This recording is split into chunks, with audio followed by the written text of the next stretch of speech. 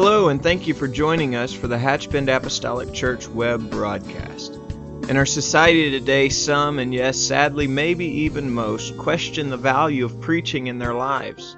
But we still believe what Paul said in 1 Corinthians chapter 1. In essence, Paul preached that God has chosen the foolishness of preaching to save them that believe. And so that's why we still place such a high value on the preached Word of God in agreement to the Scripture. And so now I'd like to thank you again for joining us for a message from our pastor at Hatchbend Apostolic Church.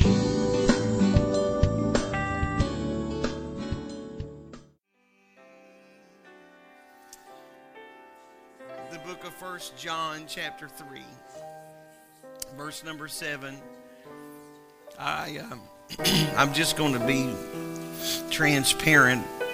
A few days ago, we're so honored to have Brother Trey Davis with us. He's been spending some time here this week and will be ministering for us in our second service. And I'm telling you, we are in for a treat. You don't want to leave. You don't want to leave. If you can only be here for one service, leave now and come back. Come back to the second service. And he and I were talking the other day, and we were talking about actually the service that I first ever remember meeting him. And due to that conversation, in part, I feel kind of led to go where I'm going today. And the book of 1 John chapter 3 and verse number 7. I believe that there is a purpose in the heart of God.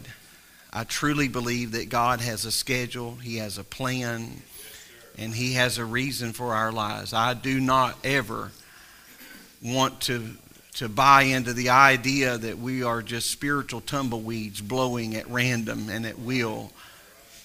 But God has a purpose for our life, and I'm thankful to know that. And there are times and seasons of our lives that it's a little bit hard to always understand that purpose, and sometimes hard to discover that. But the Bible says, 1 John 3 and 7, little children, let no man deceive you. He that doeth righteousness is righteous, even as he is righteous. He that committeth sin is of the devil, for the devil sinneth from the beginning. For this purpose the Son of God was manifested, that he might destroy the works of the devil. Amen. So we're not here. We are fighting a battle. We're fighting a formidable foe, and I would be less than honest to tell you that. But we must also understand that God is on our side, and that whatever we face in this journey we call life, whatever we encounter, God is going to see us through. Amen. Amen. I love the Lord today, and I'm going to try to just preach a little while. And so that's going to be a challenge because my heart is full today. That'll be a challenge, but we have a guest, and I want him to have adequate time this morning. You may be seated in the fear of the Lord. I'm touched by a lot of things that are part of the work of God. I don't mind to tell you that I am enamored with the work of God, the kingdom of God. And that is not to say I have never been discouraged. That is not to say that I've never been frustrated. By all means, those things all come into play in all of our lives. But I love the work of God. I love serving God. And I'm thankful that somehow or another, when the Lord gave me the Holy Ghost, that He also gave me with that the desire to serve Him. Amen. I don't want to just worship Him, but I want to serve Him as well. And so there are many aspects of the kingdom's call that I enjoy. But I believe one of the things at the top of a short list that move me the most is being in the presence of the Lord when we come together in worship. And I am not being pretentious before you this morning, but as we begin to start the service and the presence of the Lord begins to move, I'm always touched by that, and I don't want to ever lose the awe of that. Amen. I don't ever want to lose the awe of that. I don't ever want to be in a service where the presence of the Lord is evidenced and I don't feel that.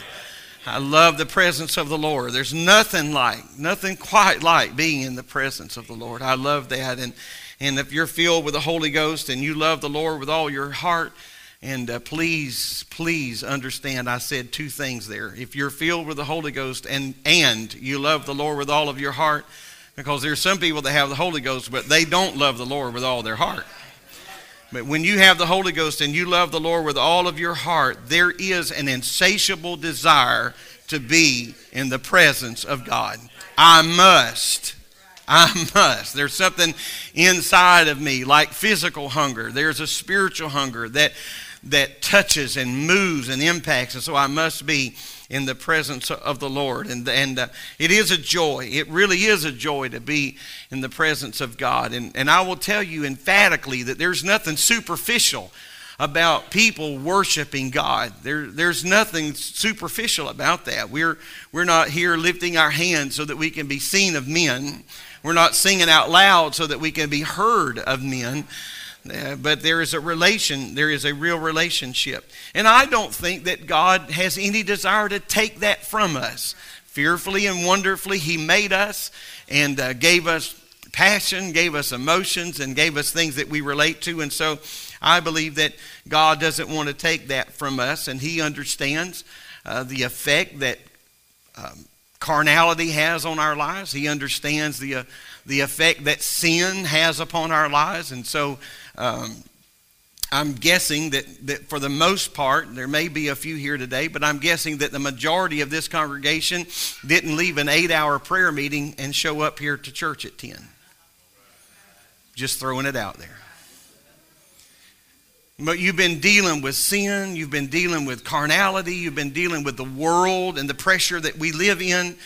And so God understands that in our emotion and in our frail humanity that we relate to His presence. And so He touched us with His presence. And so that being said, I want to connect, if I can, to my Bible study Wednesday night and underscore some of the importance of working or serving in the areas that God has called each and every one of us individually to do. And I believe that we all have a call of God to some degree upon our lives. And so before God called us to anything, I believe He called us to be a servant, to serve. And so I tell our leaders all the time, a person that can't figure out first how to follow will never be a leader. You must learn how to follow.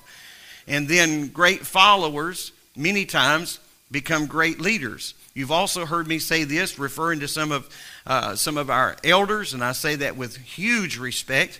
But we have some elders here in our church today that at some point in their life with God received the baptism of the Holy Ghost and began their journey with the Lord, and they began to follow the leadership of the church. And in time, their faithfulness and their dedication and their own particular gift and call of God brought them into roles of leadership. And then as time began to move on, age or health or certain things maybe prohibited their leadership involvement. And you know what they did? They didn't get bitter and take their bag and go home, but they learned how to be followers again. So we start out following, and then we may lead, but we had always must realize that I may be called on to follow again. And so many years ago now, I came to pastor a church that I spent a lot of my growing up years in. And I had the privilege to pastor people that watched me grow up. They had the challenge. They had the challenge to follow. And I'm thankful that together we were able to do that. Does that make sense? And so let's ask God to help us to realize that at the top of the list of any accomplishments in the kingdom, we're called to serve. I realize that part of my job description, of course, as a pastor of this church is to preach or declare the whole counsel of God. That is a part. I was not elected to stand here behind the pulpit. You weren't looking for a comedian.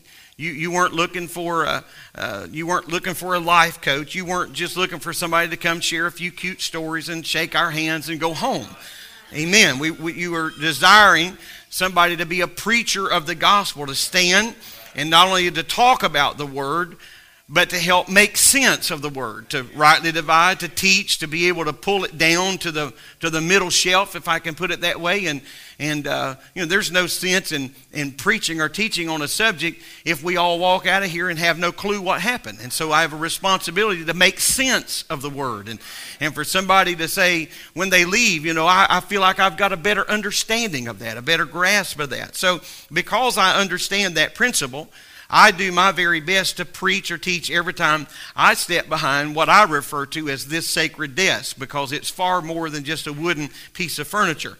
However, I also understand something about the call of God that is upon my life and the lives of others that are a part of this church, and that is this: the gospel is not just something that is to be shouted or declared from the mountaintop. The gospel is to be served. Amen. Not just get up and scream about it, but the gospel is to be served. Amen. So it's not just what I do or what I say on Sunday or Wednesday from the vantage point of this desk that matters. It's the servant spirit that we keep as we live every day.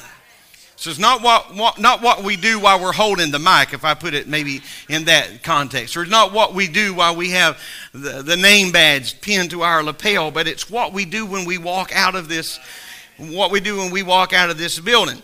It was with extreme sarcasm that William Reese wrote the following.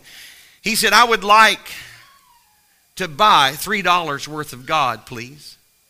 Not enough to explode my soul or disturb my peace. Just enough to equal a cup of warm milk or snooze in the sunshine. I don't want enough of him to make me love a man of another race or pick beets with a migrant worker.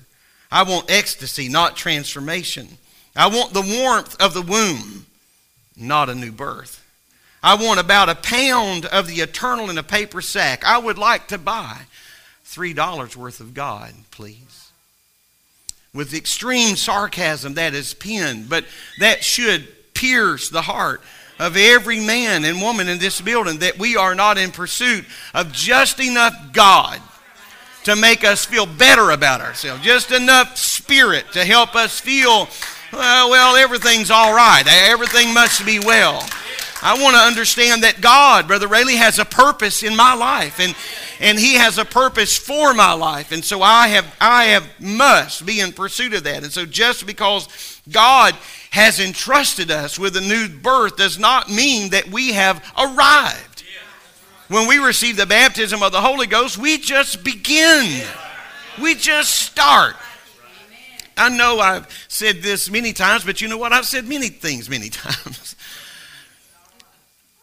But when someone stands before me in a ceremony of matrimony or a wedding ceremony, and in just a few minutes, depending on how many songs, my part doesn't really take that long, but depending on how many songs and candles and doves we let loose and all that, in just a few moments, you're going to need more than doves, by the way. In just a few moments, we're about to pronounce something and turn you around and introduce to the world Mr. and Mrs. So-and-so. And they are now husband and wife. That's not the end. That is the beginning. That's where we start. April the 8th, 1985, a nurse placed Justin in my arms, and I became a father. But it was just the beginning place. That's just where we start, just the beginning. And so we receive the Holy Ghost. That's not the high shelf. That's just where we begin. So now the task before me is to run with patience the race that is set before me. Amen. God didn't save me to save me. And God didn't call me just to call me. But he calls with a purpose. He has a keen sense of purpose. Solomon said in his writings of Ecclesiastes 3:1, to everything there is a season and a time to every purpose under the heaven. So to varying degrees, this understanding helps us during seasons of disappointment or seasons of frustration, that God has a purpose for everything under the sun. Everything that happens in our lives happens for a reason. That is a broad statement of Solomon to us. We can rest assured that there is nothing in our life that doesn't happen that God doesn't know about. Amen. Please stay with me for just a moment. God is not busy in the back room while the devil in hell is just having a heyday in our lives. And then all of a sudden God walks back into the front room and says, well, what in the world's going on here? By no means. His eye is ever on us. And he has given angels charge over us. I feel the Holy Ghost here today. To be with us, to walk with us, and even bear us up should we stumble against a stone. And so God has a divine purpose, and he is not toying with us, so to speak. There's an eternal purpose that God is dealing with. There's a greater and far more extensive purpose that God is working with. In the book of Jeremiah, chapter 24, I want to read verses 1 through 7. The Bible says in Jeremiah 24:1, the Lord showed me, and behold, 2 baskets of figs were set before the temple of the Lord. Skip to verse 2 if you will. One basket had very good figs, even like the figs that are first ripe, and the other basket had very naughty figs, which could not be eaten. They were bad. Then said the Lord unto me, what seest thou, Jeremiah? And I said, figs, the good figs, very good, and the evil, very evil, that cannot be eaten. They are so evil. Again, the word of the Lord came to me, saying, thus saith the Lord, the God of Israel, like these good figs, so will I acknowledge them that are carried away captive of Judah, whom I have sent out of this place into the land of the Chaldeans for their good. For verse 6, for I will set mine eyes upon them for good, and I will bring them again to this land, and I will build them and not pull them down, and I will plant them and not pluck them up. Glory to God. Amen. And I will give them a heart to know me, that I am the Lord, and they shall be my people, and I will be their God, for they shall return unto me with their whole hearts. What an incredible story. I realize that, I just brought you into the middle of this, but here's an incredible story with somewhat a strange twist. The Bible says that God set before Jeremiah 2 baskets of figs. One was good, the other was evil. Now, ordinarily in our minds, we would automatically think that God would curse the evil and reward the good. That's what we would think. Amen. However, that's not at all what the Lord is showing Jeremiah. He said it was the good figs that's going to be carried away captive. That's not how we like to think it ought to happen. That's not what we think it ought to be. And so God knows exactly what he is doing, even when it doesn't make sense to us. We think, how could any good come of this? I've asked that question many, many times. And I, in all honesty, have not seen the rationale behind every time I asked that question, but many times I got through the other side of the storm and I had that aha moment. I said, oh, that's what God was trying to accomplish. I said, I'm really glad I didn't circumvent what he was trying to do. I'm glad that I didn't frustrate his will. He had a purpose. He had something going on, but it just didn't make sense to me.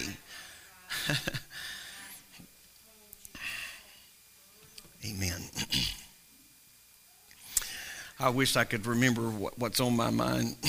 That's a scary thing, isn't it? But I saw a little sign. I saw a little sign in the shop about the price of labor charges for something. Like if you bring it to them, the labor is so much an hour. But if you ask questions, it was more an hour. If you want to help, it's even more an hour. So pardon me for not having all that together, but you get the idea. And I wonder if God ever feels that way. When we're standing there peering over the counter, we want to touch, we want to see, we want to get involved. It's hard. It's hard for us to stay back. It's hard for us to keep our hands off of it. Amen. And so I am not a skilled, learned typist. I just do the best I can. And my daughter-in-law doesn't know how to type. And so the other day we were in my office and I was trying to fix something. She's looking over my shoulder and I said, "This has to be really tough for you. This has to be really tough for you." And she acknowledged that it was really tough to just sit with her, because she just wanted to reach around. She probably wanted to just move me out of the way and just, while you're trying to figure this out, I'll be done. And so we do God that way sometimes. We see him misspelling words, we think. We see him missing a comma, we think. We see him missing some little thing, and we're just like this, trying to reach around, and it's all we can do. But we have to realize that God has a purpose. Now, this makes no sense that we are going to take the good figs and we're going to put them in captivity and we're going to preserve the bad figs. This makes no sense. But God said, I have a plan and I have a purpose and I know what I'm doing. And when I am finished with all of this, amen, he said, I am going to set my eyes on them for good. This makes no sense to you right now, Jeremiah, but I'm going to bring them out again. I am going to set them out. I'm going to bring them out of this land. I will build them up. I will not pull them down, and I will plant them. I'm not going to pluck them up. I know right now you think that I am on a mission of destruction, but I have a purpose in my mind. I will give them a heart to know me in all of this, for I am the Lord, and they shall be my people, and I will be their God. And when they return to me, they're not going to return half-hearted, but when they return to me, they will return with their whole heart. Hallelujah. Hallelujah. God knows what he is doing. He knows what he is doing. If you remember the story of Queen Esther, as our musicians prepare to come, please. She was a Jewish maiden. She was shown favor and made the queen. Esther 2:5. Now in Shushan, the place where there was a certain Jew whose name was Mordecai, the son of Jair, the son of Shimei, the son of Kish, a Benjamite, who had been carried away captive from Jerusalem with the captivity which had been carried away with Jeconiah, the king of Judah, whom Nebuchadnezzar, the king of Babylon, had carried away. So here we find this story of captivity. We find that again we find good figs carried away. This doesn't make sense to me. Here she is right in the middle of where God wanted her to begin with. And I realize that this is such a very familiar story to an adult Bible class, but hear me this morning. She could have been complaining about, why was I the one carried away? Not realizing God had a plan. God had a plan. However, God had a much larger part of her life. Maybe she thought, when I sit down beside the king, maybe the first time she sat there, ever how this works out, but in our minds, for illustration, maybe the first time she sat down, she goes, oh, I get it. This is about me. God elevated me. Oh, I get it. I understand. No, you don't, Esther. This is the beginning. This is just where we're starting. But God had a much larger plan. She has hardly settled down into her new position when word comes from her uncle, who says there has been a decree signed by the king to destroy all the Jews. And Esther, you must do something. Esther sent word back, I can't do anything. I don't have permission. I'm not qualified. I am not this. I am not that. I can't. Does that sound like anybody in this room? You don't get it. I can't do this. I can't do. Esther sent back word, I can't do anything for this. And we understand from the law that she could have been put to death for even coming into the presence of the king without being summoned. However, Mordecai, who just wouldn't take this sitting down because he understood the gravity of what's unfolding here, he sends word back that strikes her heart, and I think it should speak to all of us today. Mordecai commanded to answer Esther, "Think not with thyself that thou shalt escape the king's house more than all the Jews." He said, "For if thou altogether holdest thy peace at this time, if you be silent now, there's a nation that is at risk." You got to understand this. If you are quiet now, if you hold your peace at this time, then shall their enlargement and deliverance arise to the Jews from another place. But thou and thy father's house shall be destroyed. And who knoweth? Here it is, that part that we are so familiar, whether thou art come to the kingdom for such a time as this. You got to understand something, Esther. This has not been a vacation journey for you. God didn't just put you up here because he thought you were cute. He didn't put you up here because he thought your looks would enhance the king. He said, I've got a purpose in all of this. And so the message was clear. You are a part of the purpose of God for this hour. Don't shirk your responsibility. Don't try to throw that to someone else. In other words, he was saying you need to serve yourself into the purpose of God. Now, I'm coming in for a landing, so hear me now. He said you need to serve yourself into the purpose of God. Not assert yourself, serve yourself into the purpose of God. This is not the time. I'm not asking you to jump up on the fence and crow. I'm not asking you to whip out all of your credentials. I'm asking you to serve yourself into the purpose that God has for you. And I feel a holy anointing upon what I'm saying here today. Esther rose to the occasion, and God used her to save a nation. But you got to understand this. She didn't barge into this situation. She didn't kick down the door and with her loud and proud attitude saying, I am here with a divine order from the throne of glory. No. All of that was true.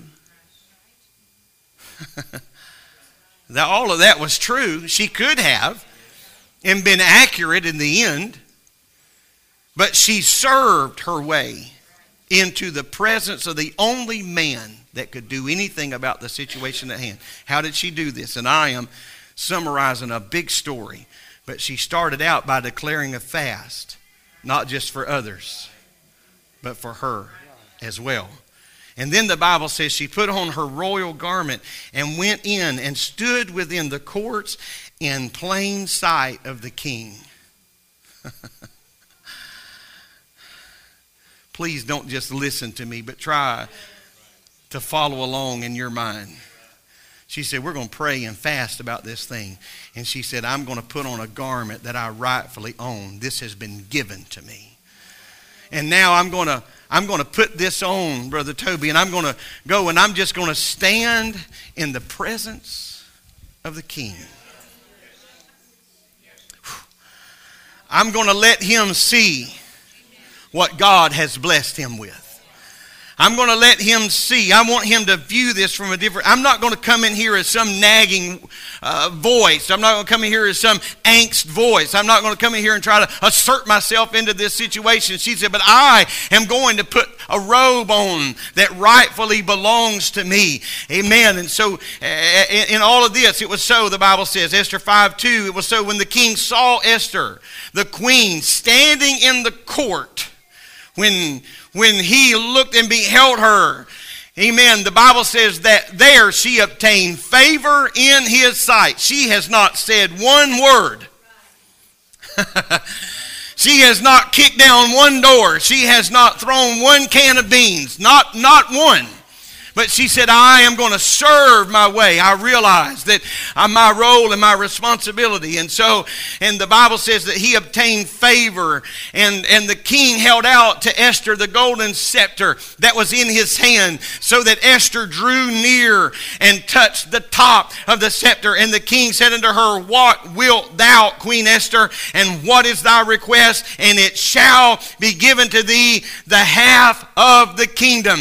I'm telling you today, today that I am not here to try to press myself into the purpose of God. I want to serve myself into the purpose of God. I want to make myself available to Him. I want to come, amen, not with any idea, with any presumption, with any assumptions, but I just want to put on the garment that belongs to me. I want to put on that He privileged me to wear. And I want to get in the presence of the King and get the favor of the King. I'm going to tell you, you can do far more with a spirit of favor on your life than you can do with any talent you may obtain. You may be the best singer, the best musician. You may be the best preacher, the best organizer, the best administrator there is under the moon. But if you don't have the favor of God, amen, every door in your life can remain shut. But if we have the favor of God, I may not be all of this and I may not be all of that, but I am walking with some divine favor upon my life. Hallelujah. And when He beheld her, He stretched out to her, hallelujah, He stretched out to her the authority and said, tell me what you would and I will give it to you. Tell me what you would. Let's stand. Oh, hallelujah. Woo, hallelujah. What a great place to be in the purpose of God. Amen. We are not lost to the master plan of God. We may be the good figs in a strange land. But we're not lost to God. He knows what He's doing. So I don't want to let this jade me. I don't want to let this ruin what God is trying to give birth to. I want to stay. He knows where we are and He knows what He's attempting to do with our lives. And so if we begin to seek the will of God in our life and then allow God to place us in His purpose in the kingdom. I know I talked about this Wednesday night, but I want to have the grace for the call. Because if I have the absence of the grace of God that I need for the call upon my life, I'm going to be in trouble in just a few short days. And so I want to walk in the purpose of God. Amen. Would you slip your hands heavenward? Would you do that? Jesus, I love you today. With all of my heart, I love you, I love you, I love you, I love you, I love you. And I pray, God, for your will to be done in my life. I pray, God, for your Spirit to touch us and strengthen us. God, let the anointing of the Holy Ghost, oh God, let the anointing of the Holy Ghost, let it just stir our heart. Let it stir our lives in Jesus' name. Let it stir our lives. God, let it challenge us today. Oh, let it challenge us today.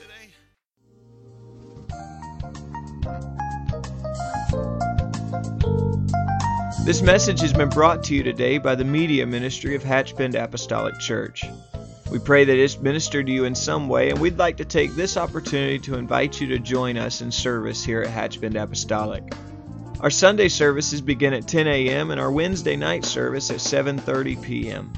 For any more information or to speak with our ministry staff, please feel free to call our church office at 386-935-2806, or you can visit the contact link here on our website. Again, thank you for listening, and we pray God's richest blessings on you and your family.